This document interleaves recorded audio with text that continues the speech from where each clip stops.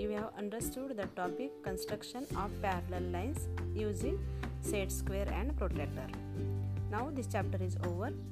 In this whole chapter we learn about when two lines are intersected by transversal, 8 angles are formed. And when these lines are parallel, then different type of angles are formed fulfill the properties.